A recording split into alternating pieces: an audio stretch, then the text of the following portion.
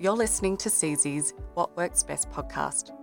In today's episode, Ben North, a public high school head teacher, talks to high school deputy principals Karen O'Brien and Daniel French. Ben, Karen and Daniel are currently on secondment at CZ, and they sat down to talk about the use of data in professional practice. Okay, so we're here to talk about what works best, and one of the 7 key themes from CZ's What Works Best publication is data and the use of data by teachers and school leaders. So what I really want to know is, what can teachers and school leaders gain from using data in their professional practice? Yeah, Ben, firstly, I think it's important for us to acknowledge that data is more than just NAPLAN scores. This is just one of the many sources of data that teachers and school leaders can use. So, you look at classrooms around the state and we've got thousands of teachers that collect and act upon formative data with their students every single day. This too is a really valuable source of data. So ultimately, data includes all those forms which allow teachers to make informed judgments. Right. On where they might go next with their lessons or with their students, or the other question of how well did we do that. So teachers can gain really significant information about their students with their classes in order to provide tailored support for every student. The flip side of that with school leaders is that school leaders can use that data that they've collected or that they've analysed in their practice for their strategic leadership across the school to identify areas of need and to implement evidence-informed practices and effective evaluation to monitor the collective effort of everyone in the school. Okay. All right, so you said evidence-based practice. What does that mean? Yeah, I think that's a really good question, Ben. So evidence-informed practices or evidence-based practices are those that have been tried and tested to show improvement in student learning and school improvement. So when we identify a need, and whether that's at an individual student level or at a whole school level, we have a suite of available strategies at our disposal which we can implement. Sure. So the challenge is choosing the strategy or the practice which is best going to address these areas of need. Okay. Yep. So because we know that not all practices and strategies are created equal, again, the challenge is to choose the right one. Yeah. And this really does highlight the importance of teachers as researchers. Okay. So finding the most effective and practice for that particular need is the challenge for teachers and for school leaders. But the great news and the good news is that we have an ever-growing and quite a large repository of an evidence base available to us that we can draw upon. Sure. So, for instance, we know what works best for literacy and numeracy, and it's a matter of going in and delving into that detail to work out how it applies to our particular identified need. Sure. All right, so I guess I'm going to ask a hard question here. If data is all about evidence, what is the evidence that using data makes a difference for students? Yeah, well, if you look at a lot of the research that's been done, particularly over the last 20 years, you look at Professor Hopkins out of the UK, talks about the fact that the effect size of teachers using data is 0.9. Now, considering the average growth of students is 0.2 to 0.4, that's significant. If you look at the work of Willem, he talks about the fact that by teachers using data with their, using the data of their students, you're looking at 8 additional months of growth over 12 months. Right. And then looking at Helen Timperley, for example, she talks about when you're using writing growth, when you're looking at writing and using writing data, that you can have 6 times the average growth by looking at that, and about 3.5 times the average growth when you're looking at data around reading. Right. So that kind of research is pretty significant to show the impact that teachers and leadership groups using data can have on student growth and student learning. So, that's more than just having a few graphs and numbers. That's then using the data to turn it into knowledge, I guess. Yeah, that's right.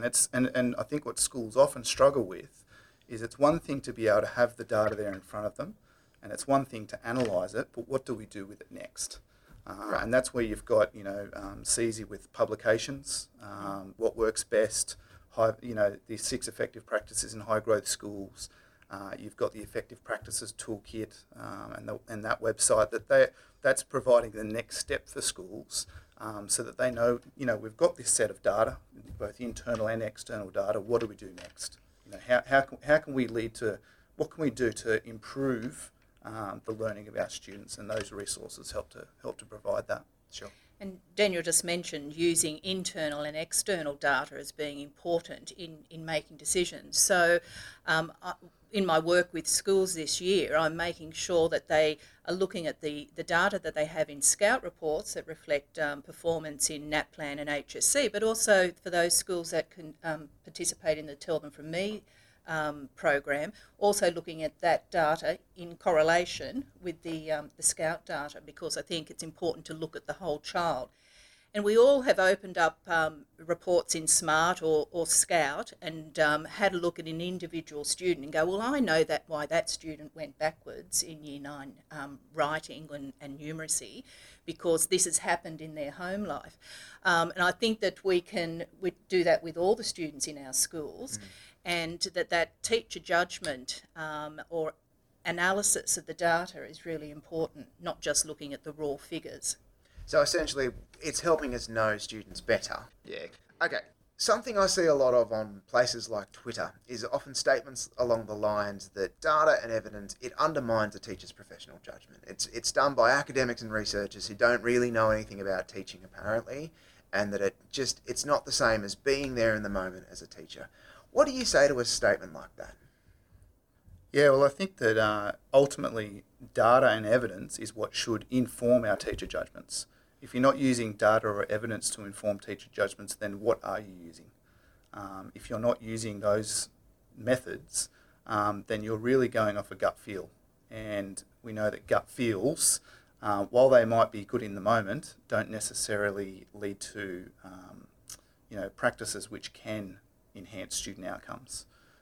So I would say that, sure, you're always, and I think this is part of the issue, is that people can often confuse data as being externalised, standardised tests, and that's purely what they think data is. Whereas data is more than that, and we talked about Parsi-Solberg with small data. If it is that you're forming a judgment on a student just through oral questioning, you're building up, a bank of data as a result of that. And by bringing that sort of data, that small data and the big data together, that's when you can start informing what judgments you're making about where you're going to next, or making judgments around, well, how effective was that lesson today? I think that's the importance of using data. Yes, I agree with Daniel. There's this cynicism around the use of data, whether it's used for accountability or and whether there's going to be league tables and schools being accountable for that. But I think once you have that conversation with teachers and you look at an individual student data, and in Scout, one of the favourite reports we have is a report called Individual Student Growth for each of the domains of NAPLAN, and you can see a student's growth from Year 3 to 5, from 5 to 7, 7 to 9. Yeah. And it's really powerful to show that individual students report, and teachers really like that because you're focusing on that child, and you can look at that student and think, well, they had a difficult year, they, their parents went through a marriage breakup, that might have impacted on them. Or, they got some additional support, they were engaged in a reading program at school, and look at the impact that's made to that student's performance. I think if you always bring it down to the individual student and what it can do for them, the importance of looking at the data and using it to inform where you go to next, you will always be able to win teachers over. Sure. And I guess that's what we're here for, is to make a difference for students and to help them as much as we can. So, for a lot of teachers, I guess words like mean and median and mode, they might not have really heard of since Year 8 maths. But there's more to it than that, I guess. In understanding and explaining, it's something that we can kind of learn about. How do you go about explaining those concepts to teachers, in a relevant, meaningful way? Yeah, well, one of the things that we talk about with Scout is confidence intervals with the value-added model.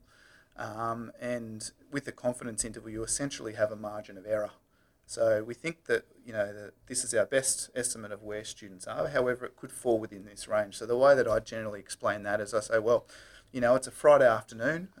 You've just had, it's been a windy day outside. You've got kids that are little bit crazy, perhaps. You might have had a parent complain about who knows what. Yeah. And all you're worried about is getting to the coffee shop in the afternoon just to try and... Coffee shop, okay. Generally coffee shop. Okay, coffee shop, sure. In order to, maybe have a break and just wind down. And I say, look, I reckon that all of you here could probably guess within a minute or two how long it would take to get to your local coffee shop. Sure. And, it might be that along the way you're so tired that you trip over, and that takes you an extra 30 seconds, and that's where your margin of error before you come to the coffee shop. This is on your way to the coffee shop. Okay, on the way. All right, got it.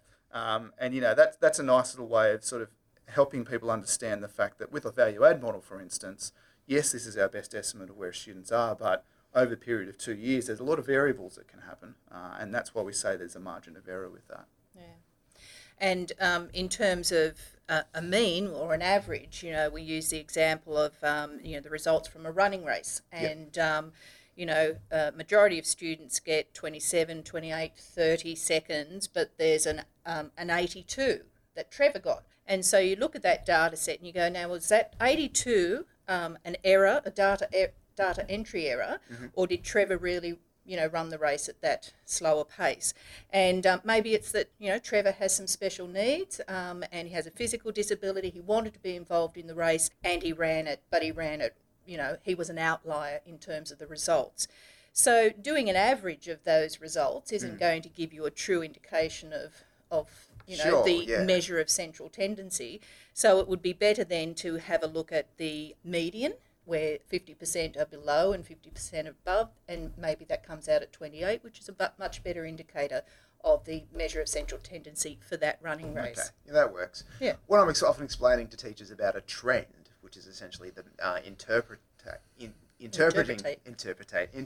the data, and essentially in what direction is it heading? Is it heading upwards? Is it down? Has it moved? And like that. I often talk about when we talk about trends in fashion.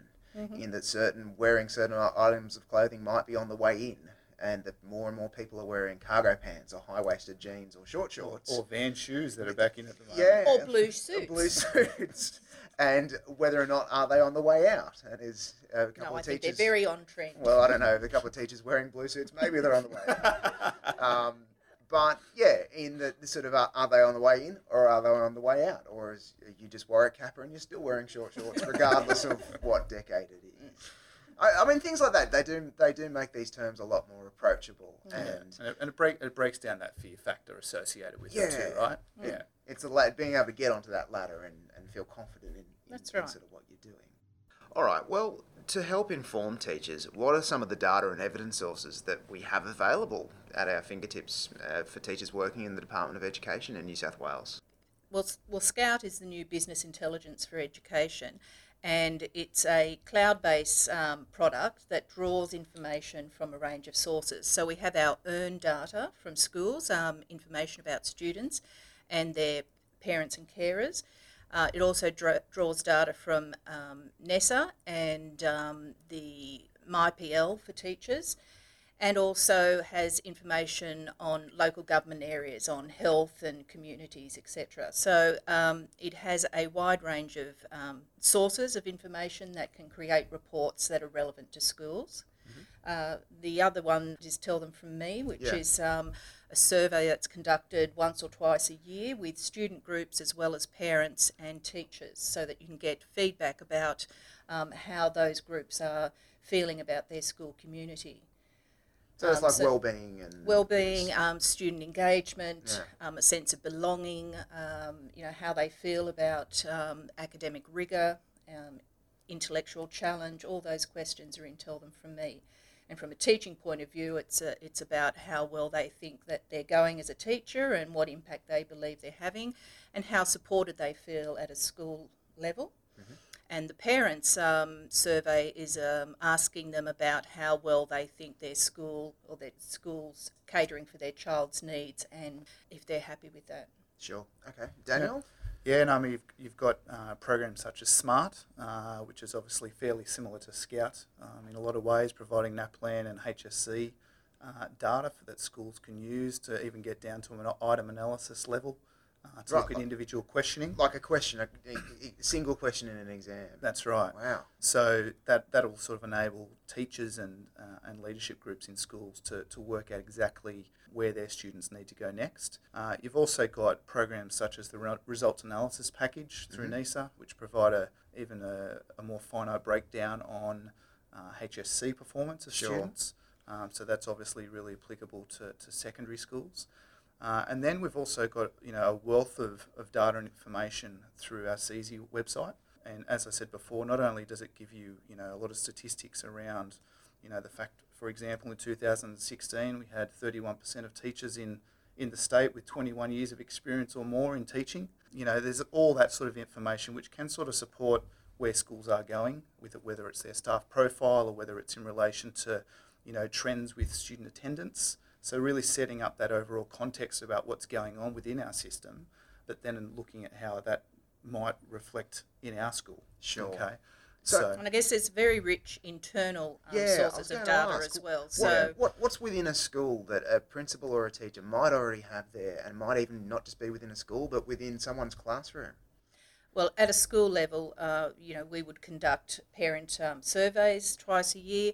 We would rely on teachers to provide feedback on classroom practice and formative assessment, etc. So that's very valuable data. Yeah, I mean, Pasi Solberg talks about it as small data, doesn't he? Right. To the point where, even if you're just building up a narrative around a particular student, so understanding a student, not necessarily doing a survey with them or even doing a formal assessment, just by understanding stories and narratives around individual students, you're essentially collecting data. Yeah. Sure, it's more in an informal sense, but it's still helping you to form a picture around that particular student or group of students. Yes, and schools have systems in place like Central, or what's another one? Academy or Canvas, where they've got information, often wellbeing information on students that they can use as evidence for wellbeing practices within schools. Yeah, and it's really through collaborative practice within schools, again, part of the school excellence framework, that when that data is shared between teachers, between departments, between stages, that's when we see impact on student outcomes. Right. Yeah. Okay. All right. Probably something that I really love about teaching is that ability to know that you've made a difference. But we don't always know that we have made a difference. How can we use those sources of information to tell what kind of impact that we've made? Yeah, I think one really good example is pre and post testing. So often you'll find that a lot of teachers and a lot of schools really focus on the post test. So it might be summative assessment at the end of a unit of work, for instance. But I think that the pre-test is one that's often overlooked, but is a really valuable source of data and information, because not only is it going to provide you with an avenue of knowing where to go next with your students based on where they currently are for a new unit of work, as an example, but what it also does is it gives you some baseline data. Sure. So if you provide a pre-test to students at the beginning of a unit, they go ahead and they complete that. You've got the results, set them to one side after you've decided where you might go to next with the unit, and then giving them almost the same test at the end of the unit, or assessment at the end of the unit, and then comparing the two, because what you'll find is you'll be able to actually look at the growth over that time. So if you want to measure your impact, rather than thinking purely about performance through summative assessment at the end, what you're actually doing is being able to measure, okay, in week 1 they're at this point, and when they did the pre-test, now it's week 6, they're at this point, they've actually grown all this, and been able to show and demonstrate all these new skills and mastery of content. So that's a really effective, very simple, simple. And the pre-test and the post-test don't have to be extensive. It might be, it could be as simple as a multiple choice, or it could be as simple as asking them to do a short writing piece around what they may or may not know. So I think that's a good way of being able to measure that impact that you talk about. But I mean, what a powerful thing, not just for teachers to be able to see that impact, but I imagine for students to see, and for parents and family to see how they've grown. And again, it breaks down the silo of looking at students' education purely from the perspective of performance, and actually looks at value added and growth as an approach. Yeah, as student growth and progression. Yeah. Okay. Karen, I was wondering if you could tell me a bit of a story, I guess, or an example of something that you've done within your school context, something you may have either participated in or led, that might be a good example of what we're talking about today. I can give you a couple of examples of how we've used Tell Them From Me data from students. We jumped on board Tell Them From Me fairly early. We participated in the pilot in 2013. And I think data in 2014 showed us that there's one question about student engagement and participation in extracurricular activities. We thought everyone participated. We've got such a huge band program. But in fact, the figures were quite surprisingly low for us. So we decided to then look at what we provided and to ask staff, is there anything that you'd like to offer to engage students in co-curricular activities? Because there's a strong correlation between participating in co-curricular activities and academic achievement, I think. And so teachers volunteered. We started up a creative club which focused on creative writing and graphic design, and they met in the library in the afternoon. We started up a run club. I didn't participate in that, but it had teachers and students who'd meet at 6:30 on a Tuesday morning and they'd go for a run. And they created a great sense of community there, and they'd started to participate in colour runs on the weekends, etc. So we went beyond the traditional debating and public speaking and band, and we expanded our dance program, and we also had a greater range of things for students to participate in. And that was a direct response to looking at the Tell Them From Me data. Sure. Another example is we looked at student engagement in their learning on Tell Them From Me. We noticed a dip in Year 9, and it's a fairly well recognised dip that Year 9 students go through, but we also found that there was a dip in Year 10 as well, which worried us. And then we started to think about, with the demise of the school certificate and the ROSA being less important as a credential for students and families, we then thought about having a middle school and a senior school. So we had a very defined middle school of 7 to 9, and we included Year 10 as part of the senior school, including changing the senior uniform and the expectations of them in terms of preparing for the HSC years in Year 11 and 12. Sure.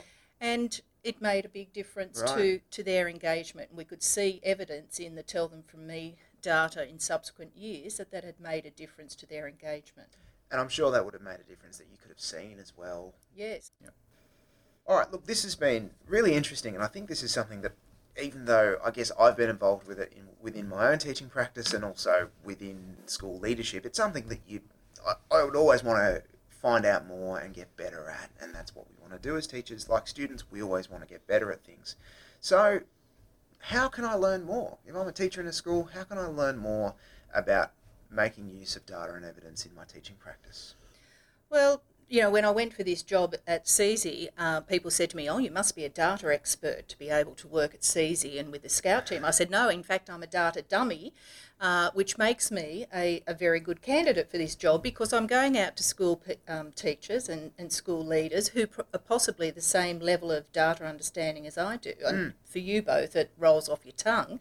But for me, I've needed a bit of work. So in the last 6 months, we've been working with a colleague to develop a resource called Using Data with Confidence.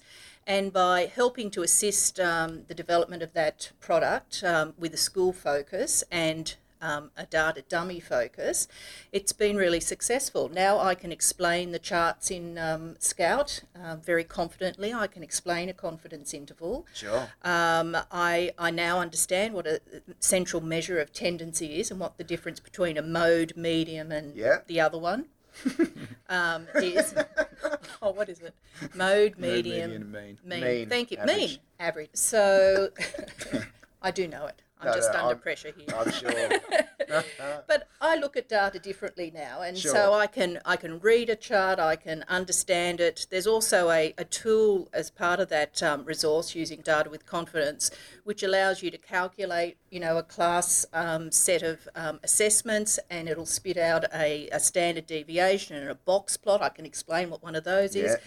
And so I understand the importance of using it, and I have the language to do that, which I didn't have at the start of the year.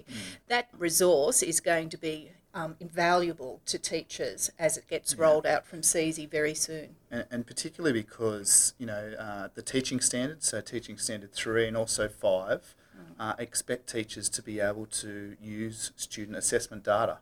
And when you look at the School Excellence Framework with data skills and use, one of the excelling statements talks about teachers having a sophisticated understanding of data literacy concepts. And yet part of the issue, and a lot of teachers say this to us, is that it's not something that they ever did at university. Yeah. There's no training for data skills and data analysis. So using data with confidence is going to really help fill that void and pick up the slack that's there, so that teachers feel much more confident, because people are scared of data sometimes. Yeah, I was going to ask that. Yeah. I mean, I certainly know, I'm sure there's plenty of English teachers like me, and there'd be some primary teachers or PE or creative arts who might feel that that's why they went into their subject areas, was to not do mathematics or not do numbers. But I find even with maths teachers, they go, I'm a mathematician, not a statistician. Yeah. So sometimes they can struggle with the concept. Yeah, and it really is breaking down that perception that data is maths. It actually isn't. It's evidence-based practices which every teacher needs to be involved in. Well, Daniel, you explain it as the evidence life cycle, isn't it? The data life Information cycle. life cycle. Information life cycle. Do you explain that? Which is basically taking data and turning that into information, which you can actually understand, and then analysing that information to then build up knowledge and insight. Once you've then built up that knowledge and insight, actually disseminating that to others, so building the capacity of others so that we've got collective wisdom, and we've got a shared value consensus around, we think that Year 5 reading is our greatest area of need. Let's go towards improving that area. So making good education decisions and teaching decisions. Yeah. I think Daniel mentioned the teaching standards as well, and remember there's 4 levels of those, and it starts with the graduate teacher. So I think that more needs to be done with graduate teachers in understanding data and how to use it in a classroom setting and a school setting prior to them, becoming fully fledged teachers. Absolutely. And I guess that's then a journey that teachers can go on, as obviously we start with being graduates, we work towards proficiency. But I imagine for a lot of school leaders and those who may be in that sort of highly accomplished or lead zone, then those high levels of accreditation would be important as well. Yeah, because you look at the LEED standards or highly accomplished. What's expected of you at those standards is that you are building the capacity of everyone in your school, and not only that, is if you're looking at undertaking higher accreditation, you are going to need to use data in order to demonstrate with evidence that you've actually had an impact on student learning. Right. Yeah. And teacher learning. And teacher learning, that's right. So it really does sort of apply to all levels of schooling, all levels of teaching, both at a classroom level and at a strategic level.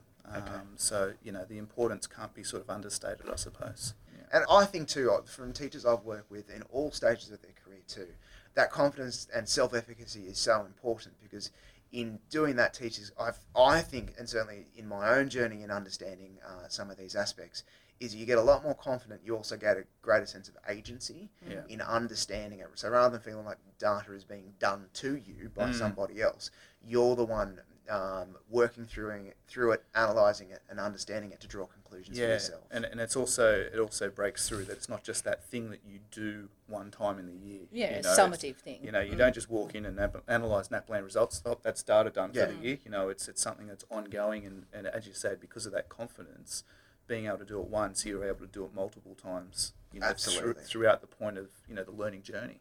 Oh, and for me too. I mean, using those practices are things that I've gotten better at over time. But I still distinctly remember the first time, and I think I was a second-year teacher, I did some formative assessment, essentially a pre-test or pre-assessment, with a really capable English class in my first school in the western suburbs. And by doing that, was able to realise that most of the students had mastery over about 3 weeks of the course's content already out of 6. So we had about half the unit done. And that meant rather than just simply teaching the same thing again that they had an understanding of, we could just compress that down, focus on areas that students might be weak at, but it gave us so much space to do engaging extension type work that helped push their learning and growing. And that stuck with me. That's become one of my teaching practices there on in. Yeah. I think too, it's hard as teachers and school leaders, we do get caught up in the very difficult challenge of essentially business as usual. That teaching and learning keeps happening every day, and that within our class, and we might have 6 periods and 30 students in a class, we're just overwhelmed by everything that is happening.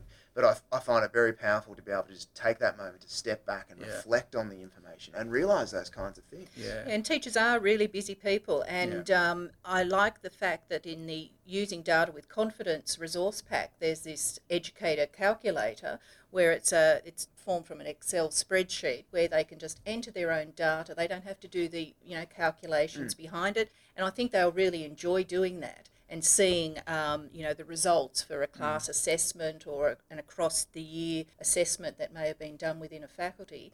And by giving teachers those tools that are going to make their life easier, then they're going to have an understanding of data and be able to use the information that they gain from it to help students improve their learning. Yeah, and really like a practical measure is Yes, really that's right. setting some time aside as well. Yeah. You give yourself a couple of hours to work through your data. Don't sort of set yourself up so that you're going to be interrupted all the time because you lose your train of thought. Really putting aside a couple of hours, whether it's at the end of the day or before school, before people start moving in, because it's at those points that you really start to pick up on the trends and, what's significant, what's not. So that's a practical, thing that people can do, is really put those couple of hours aside to go through that. Okay. Dan, Karen, thanks for joining me today and thanks for listening. Thanks for listening to CZ's What Works Best podcast. Don't forget, you can subscribe to CZ on iTunes. For more great content, head to our website at cese.nsw.gov.au. You can also follow us on Twitter and SoundCloud. Thanks for listening.